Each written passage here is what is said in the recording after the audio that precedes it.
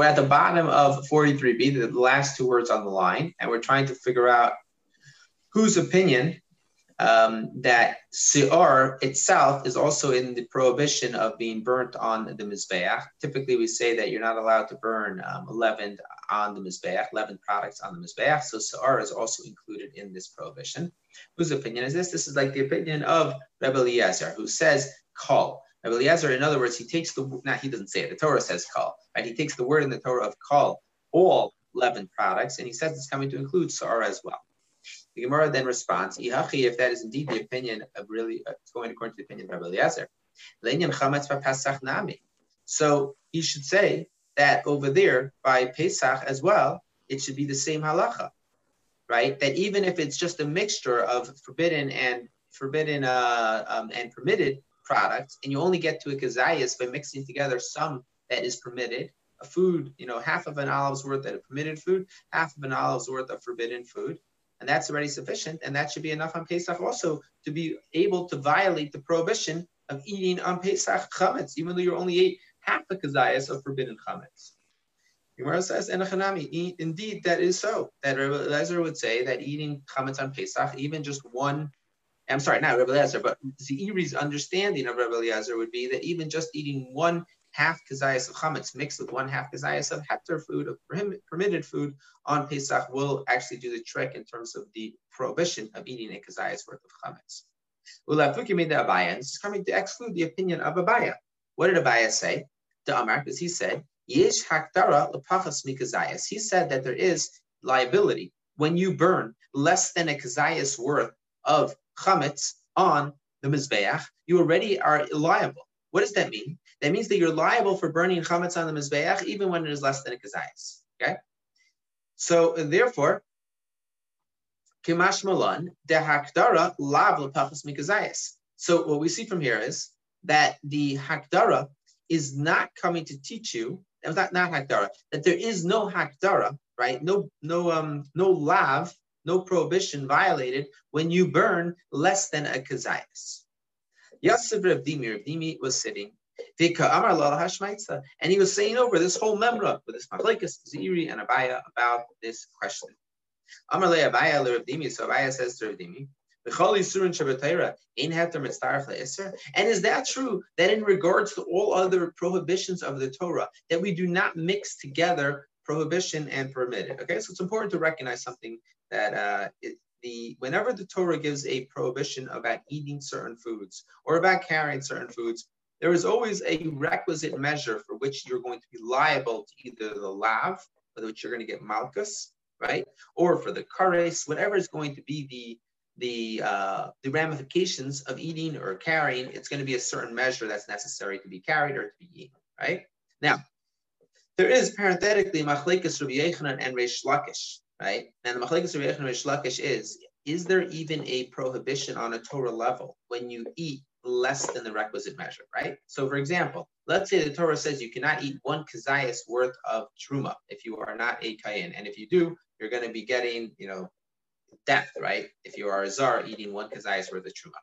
Let's say you eat half a kazayas worth of truma. Is it that it's not prohibited at all on a Torah level? Or is it that it's prohibited on a Torah level, it just doesn't bear the same punishment? Rabbi Yochanan takes the opinion that indeed it is prohibited on a Torah level, and that is how we paskin, okay?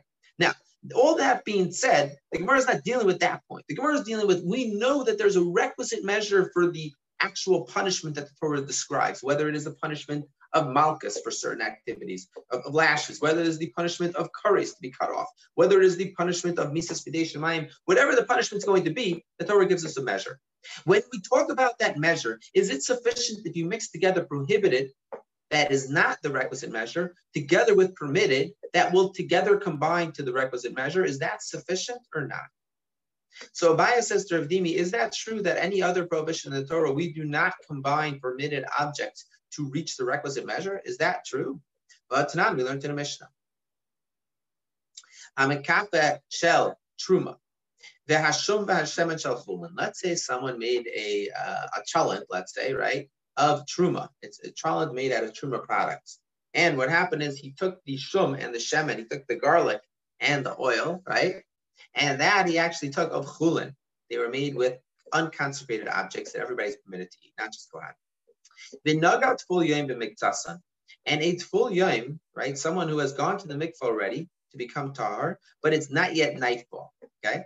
And he touches part of this food. Pasal es kulan, he has he has prohibited all this food from being eaten. Why? Because all this food is able to become tameh on the level of just the tful yom touching it.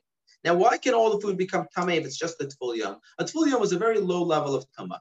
Now, we've discussed many times that when you have low levels of tumah, you cannot impart ritual impurity, tumah, to something which is only chulin, which is unconsecrated food. So why is it that he can impart ritual impurity to all of the food? Because the bulk of this food is truma. And truma can become ritually impure even when its full yom touches it. Because truma is so holy, it can even become ritually impure from this very minor level of access to ritual impurity because it is so holy in its inherent self. Now, that's true in the case when the majority of the food is truma and part of it is chulin. How about the other way around? Let's say primarily this chalent is made out of chulin product, unconsecrated food. And the oil and the garlic are made from truma. And there's someone who's gone to the mikveh that day and is a very low level of ritual impurity. He touches part of it, right? He is only invalidating the part that actually was touched, but nothing more. The Gemara then asks the question: why is even the part that he touched going to become puzzle, invalid to be eaten by a Kohen, right? In a state of ritual purity. Why is that? Right? Why is this a problem? We should say that the tavlin, that the spices that were touched, in other words, what was put into here that was actually truma in the second case? It was the spices and the oil. Well, unless you're making a marad chalent, right, the spices and the oil are not the majority, right? So why is it that we say that by touching the part of this food, the part that you touched is forbidden to be eaten by a Kohen? What do you mean?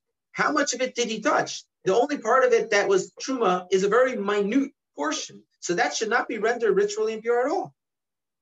Because it should be nullified berov, right, in the majority. What's the reason?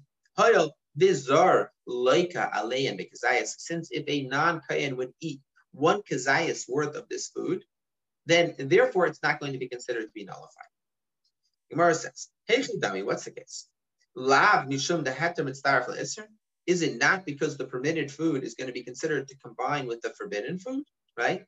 In other words, how could it possibly be that this, to speak out back what the question was, this is all Abaya asking a question on Rav Dimi. And Abaya is saying like this: we know that the halacha teaches, in a Tana teaches us like this: when you have a stew or chalent, right, that is made out of chulin, unconsecrated food, with a tiny bit of spices and oil, that is made of consecrated food. If a tful yom touches part of the food, part of the part that he touches is rendered ritually impure, invalid to be eaten by a kayin in a state of ritual purity. Now, why is it rendered ritually impure? Should it not be nullified? The Gemara says it must be. The reason why it's not nullified, Abaya is asking, it must be because we say that when you take a tiny bit of ritually prohibited food and you mix it with ritually permitted food, they could actually be combined to create the requisite measure of Isser, and that's why it's not nullified. The Gemara says, loy, it's not so. My kazayas, when we say that there is a kazayas, that there's an olive's worth, the ikka kazayas v'kedei achilas pras. Interesting. Here's the case. Indeed, there is a tremendous amount of chalent here. And the chalent is so big that the spices and the oil that are from truma, if you would eat a large substance of this chalent within a kedei achilas pras is the measure of time to eat a loaf of bread that is made from a certain measure of wheat, and it's about 9 minutes worth of time, right? This comes up often in halacha. So that if you'd be able to eat one kazayas worth of truma, in other words, the spices that you would eat in a 9-minute meal of eating this chalent that Marad made, right, that we all miss and long to have back soon, hopefully. So you would end up with one kazayas worth of spices and oil. Then what would happen is you're then considered to be in violation, not a violation, but since it is true that you would have ended up eating one kazayas worth in a time period of eating a half a loaf of bread, so therefore it's considered to be significant, and therefore the part that the tful yom touches is considered to not be nullified. Now the Gemara says, 1 second. the whole idea of eating one kazayas worth of food in kedei achilas pras, in the time period of which it would take to eat half a loaf of bread, is that something that is on a Torah level, right? Amalei, so he says back, indeed that is so. If so, I might think well, if indeed that's true, that as long as you would be able to eat one kazayas worth of food, even though only one part of this mixture is forbidden and most of it is permitted, but if you would be able to eat one kazayas worth of the ratio of forbidden to prohibited is such that if typically when eating this dish, you would end up with one kazayas worth of prohibited food within that 9-minute period, it's the equivalent of eating food that is just all prohibited. Right? Okay, fine, that's great. But if so, I got a problem. The Chachamim argue on Rabbi Elazar by Kutach HaBabli. What's Kutach HaBabli? We've said many times, it's this Babylonian delicious dip made from these, moldy bread and yogurt. And, so the halacha is like this. The halacha is this or is this not prohibited to have on Pesach, right? To have anywhere, not to have, it's definitely prohibited to eat. The question is prohibited to have, right? Now, why do the Chachamim say that it's okay? We should say that this is problematic. This should be considered to be chametz gamor. Why? Because this Kutach HaBabli indeed contains within it enough chametz that if you were eating it straight, then in 9 minutes you would end up eating enough chametz that would be kazayas worth of chametz. Elamais, what are you going to say? Mishum deheter mitzdarek le'isser. It must be because the permitted food is considered to be combining with the prohibited food. In other words, your entire idea of kazayas, as long as within this mixture you would end up eating, the ratio is such that you would end up eating a kazayas worth, you look at it as significant. That's not going to fly, because if that was so, then Kutach HaBabli should be forbidden according to the Chachamim also. So it must be your first answer was right. Heter is mitzdaref le'isser. The permitted food can actually combine with the prohibited food to reach the requisite measure for prohibition. It might be Rabban Elad Rabbi Elazar, but Kutach HaBabli. End of the day, though, has this answer. Why do the Chachamim argue on Rabbi Eliezer by the Kutach HaBabli case? Ella, so rather, Hanach the Kutach HaBabli, you have to leave aside the case of Kutach HaBabli.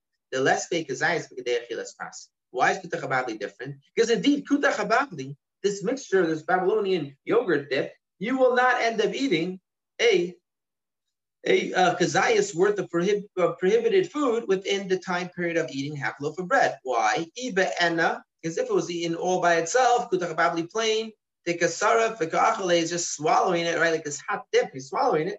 But l'daita, it's a kaladam. Who in the right mind would do that? So he's such a strange bird for doing this. It's not considered a normal way of eating, and therefore this is not considered to be included in this, something that is considered to be significant. Now, let's say he ends up dipping bread into it and eating it. Less fake kazayas because achilas pras. He's not going to end up eating one kazayas worth of chametz within a achilas pras time period. The Gemara asks a question. You have two pots in front of you on a fire. One of them is chulin, unconsecrated. One of them is truma, consecrated for kahanim. In front of them, you have two. A meducha is like a handheld mortar and pestle for spices. And it contains spices within it. One of them is chulin, and one of them is truma. And what happens is like this: the spices in front of these two pots. One of the spices fell into one pot, the other spice fell into the other pot. We're not sure which spices fell into which pot. And remember, one of these spices is chulin, one of these spices is truma.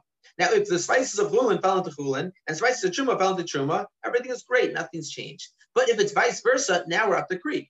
What's the halacha? Mutarin, they're both permitted to eat from. Shani Omer, because I'm able to say, truma l'teicha truma nafla, v'chulin l'teicha chulin naflu. I'm allowed to assume that the chulin spices fell into the chulin pot, and the truma spices fell into the truma pot.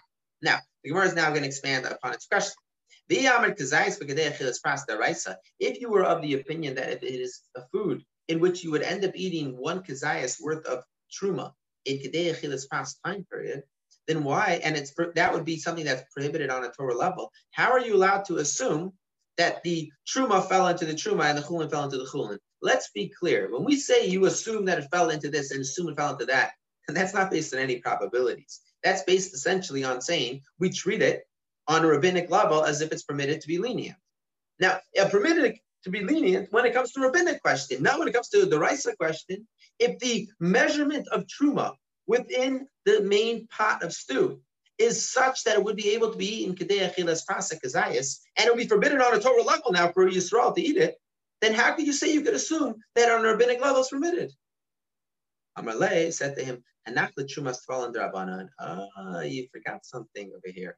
On a Torah level, what can become truma? Only dagan, grain, tirish, right, and shemen, right? The only things that become truma are olives, grapes, and grains. So if you know about spices, you have your pepper, you have your salt, you have your spices. That's not truma on a Torah level. So it's true that if it would be true on a Torah level, it would be sufficient measure that you would not be able to be lenient, because you would have to say suffik the araisa l'chumra. When it comes to a doubt about the araisa law, you have to be stringent. However, this is not truma the araisa; it's only truma the rabba. Esvei, next place. Shtei kubas, achashel chulin v'achashel truma. You have two baskets. One of them is chulin, one of them is truma. V'lifneim beis sa'in, and in front of them are two sa measurements. Achashel chulin v'achashel truma. One of them is a saw of chulin, one of them is a saw of truma. And each basket, each measurement of the spices fell into the baskets in front of them. Mutarin, they're both permitted. Shani Aimer, as I say, chulin chulin naflu. The chulin fell into chulin. The truma truma nafla, and the truma fell into the truma. V'yamer kazayis v'gadei achilas pasta, right? So Mayamin and Shani Aimer.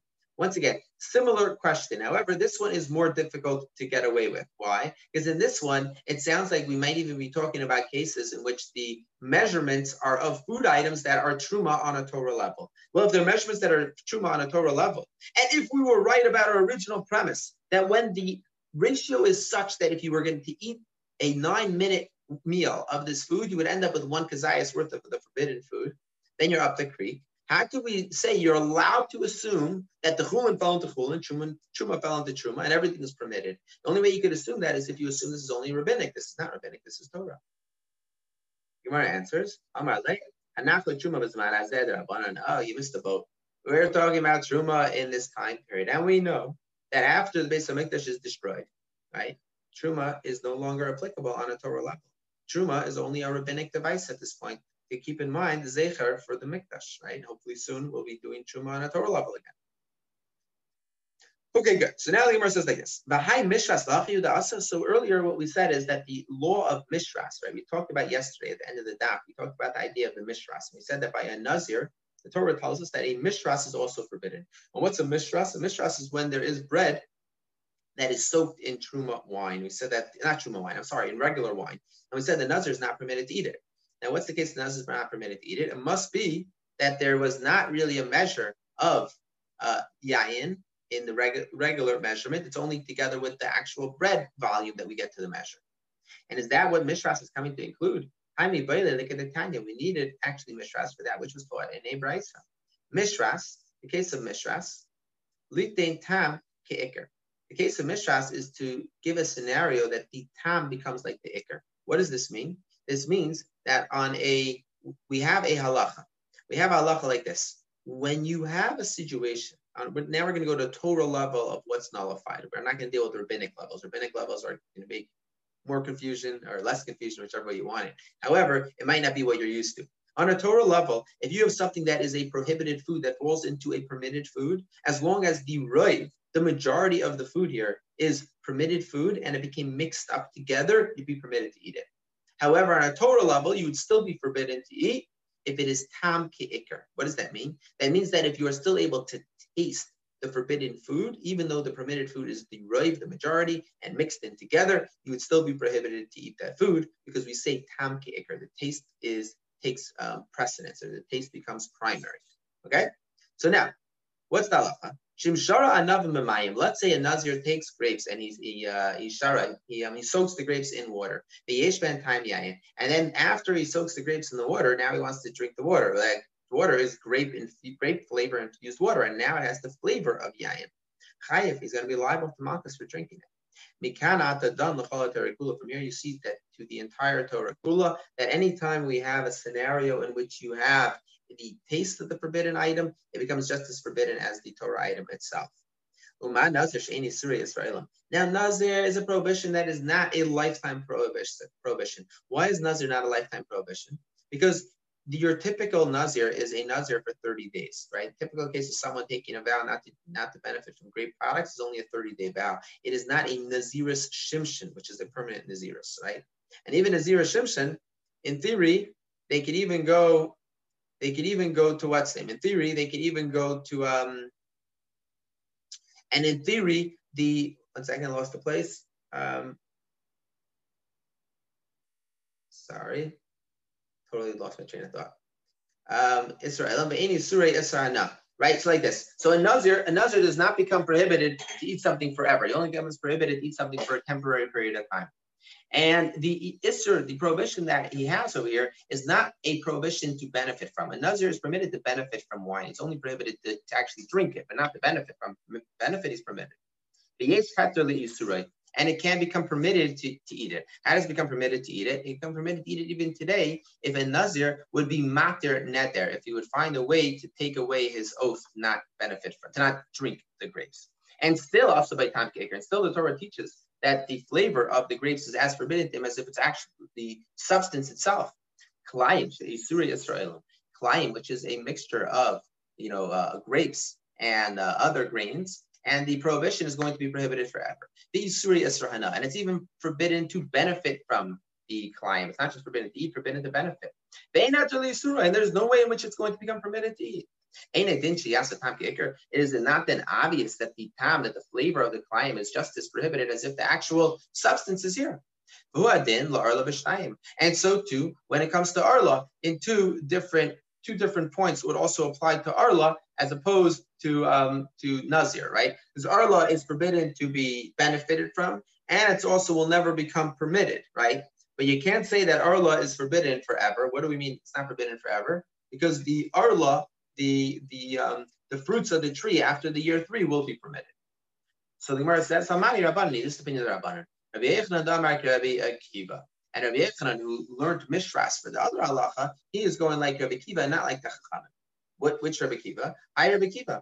Rabbi Akiva the Masnisan, if it's Rabbi Akiva or Mishnah. We learned in the Mishnah, Rabbi Akiva Aimer Nazir, Sheshara Pita B'yayin. If you have a Nazir who dips or soaks his bread in wine, the Yish by Letzarav Kedei Kazayas, and there's enough between the bread and the wine to combine to a Kazayas worth of food, Chayiv is going to be liable.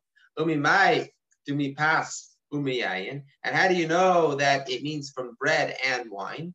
Dilma miyayin lechudei. Maybe what it means is that the wine itself ended up soaking the bread itself soaked up enough wine that the wine itself was already of a sufficient quantity to be forbidden. Maybe it doesn't mean that the bread together with the wine made the requisite measure. Maybe it means the wine itself that was soaked is the requisite measure. Maybe you'll say it means from the wine itself. Remember, then what's the chiddush that it's prohibited? Of course, if it's from the wine itself, it's already sufficient. It's going to be prohibited. If it's ready to measure, of course it's prohibited. The chiddush over here is like this, is that even though it's a mixture, it's still going to be liable. So we see from here that you are indeed liable, even though it's only a mixture that meets the requisite measure. And part of this is permitted. El Rabbi Kiva the Brises. Rather, it must be Rabbi Kiva of our Brisa. Tanya, we learned in our Brisa. Kiva Imer. Nazir sheshara pita b'yayin. If you have a Nazir who dips soaks his bread in wine, and he eats a kazayas worth from the bread and the wine, chayiv is liable.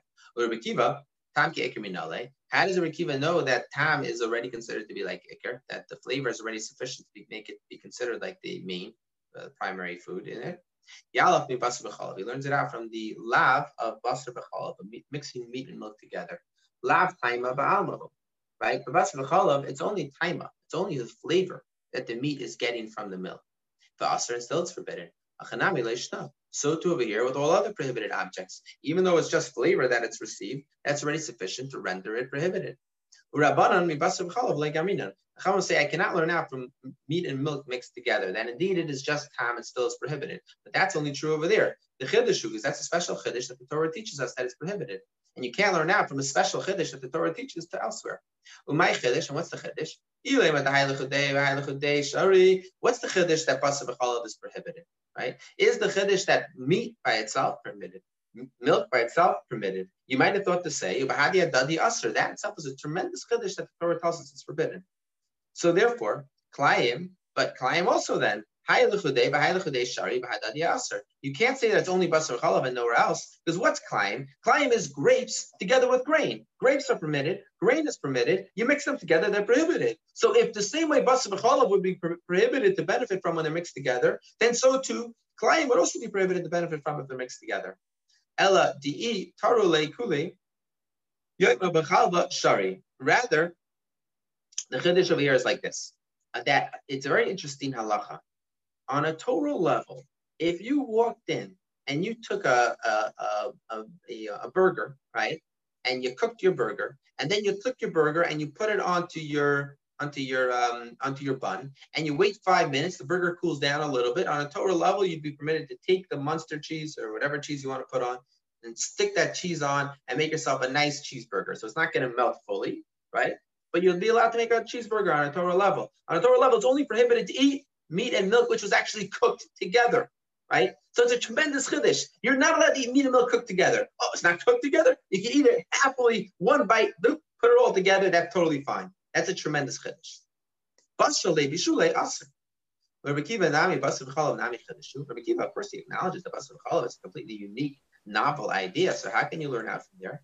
Eliyalef mi geule nachrim. So rather, he learns it out from the geule nachrim, which is the halacha that when you have a pot that was used by a non-Jew or a pot that belongs to a non-Jew, what's the halacha? You have to do hagala before you're allowed to use them. What's the hagala? You have to boil up the pot. You have to boil up hot water and then stick those pots into hot water, and that will consider to take out the flavor, and then the pot will be considered neutral again. Gulei nachrim laf time about almavu. Gulei nachrim. What's the problem with gulei nachrim? Let me ask you something. When you take a pot that was used, it's not a dirty pot, it's totally clean, but it was used yesterday, right? And then you start cooking in that pot. Is there actual substance coming into the food that you're cooking in the pot? No, there's no substance. It's just flavor. And still it's forbidden on a Torah level. So too, in general, when you have tam, it becomes ke'eker. The flavor is sufficient to be rendered as if there's actual substance here. Rabbanan, the Chachamim don't say that on a Torah level. They also would say, you know what? The idea of the pots that were used by a non-Jew, that itself is a chiddush.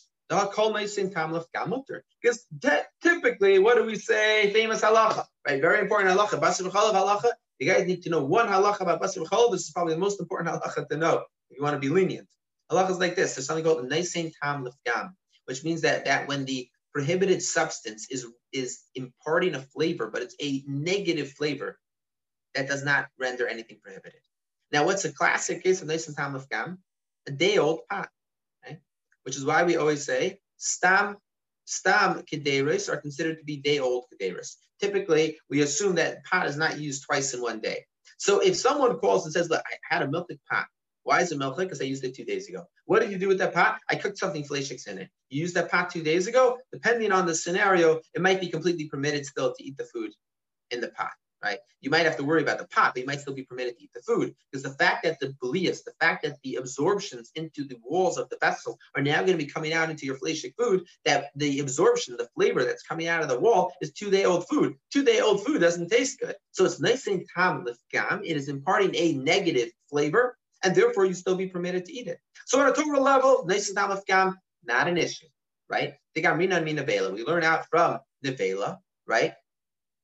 That only the nevela itself is prohibited, but not the flavor of the nevela. And nevela is an animal that died without shechita.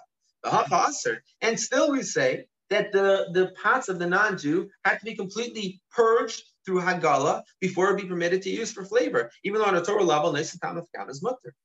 Rabbi Kiva k'Rav Chia b'rei Rav Huna. Rabbi Kiva was like Rav Chia, the son of Rav Huna. The Amar says,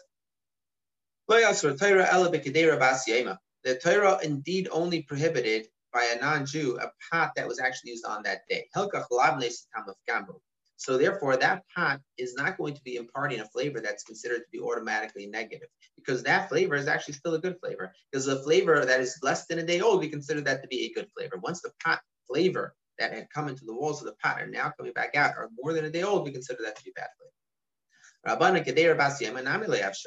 So they're going to say, the Chachamim would seem to be saying that even the flavor of a pot that was used on that very day is also going to have some measure of neisein tam lefgam, of giving a bad flavor. Amalei Rav Acha b'rei Rav Avia l'Rav Ashi. Rav Acha, the son of Rav Avia, said to Rav Ashi, "Midrabanan Nishma Rabbi Kiva. From the opinion of the Chachamim, we understand the opinion of Rabbi Kiva. Milayami Rabbanon Mishras Litein Tam. Do we not say it from the Chachamim? They understand that Mishras, the pasuk of Mishras, is coming to teach you. Litein Tam Ke'ikr is coming to teach you that the flavoring is considered as substantive as the Ikr, as the main. From here, you can learn all other prohibitions in the Torah. Rabbi Kiva Nami, according to Rabbi Kiva, so too, Mishras leheter, mitzdaref le'isr. Mishras is teaching you, according to Rabbi Kiva, that something which is permitted can be mitzdaref to render something forbidden. Right? In other words, it will combine with forbidden, right, to make up the requisite measure. From here, you can learn to all isurim in the Torah. What are we trying to get to at the end of the day? What we're trying to establish over here is, why is Rabbi Yochanan in yesterday's daf, right? The end of yesterday's daf, Rabbi Yochanan said, when do we say you can combine food items that are permitted with food items that are prohibited to reach the requisite measure of prohibition? Only by a nazir, but nowhere else. Now, according to Rabbi Kiva, really it should be elsewhere as well, because Rabbi Kiva was indeed willing to learn out combining from the case of other prohibited items and permitted items from other cases. He was not limiting it just to nazir at all. So what are we going to do with this? Okay. So tomorrow we're going to answer this question of how is it that Rabbi Yochanan limited it just to the case of the nazir for mixing prohibited and permitted, and not just to other cases as well. And in theory, other cases as well should also be prohibited too. The learning tonight was in Eschus Refuah Shlema for Shmuel Leib ben Fegachana.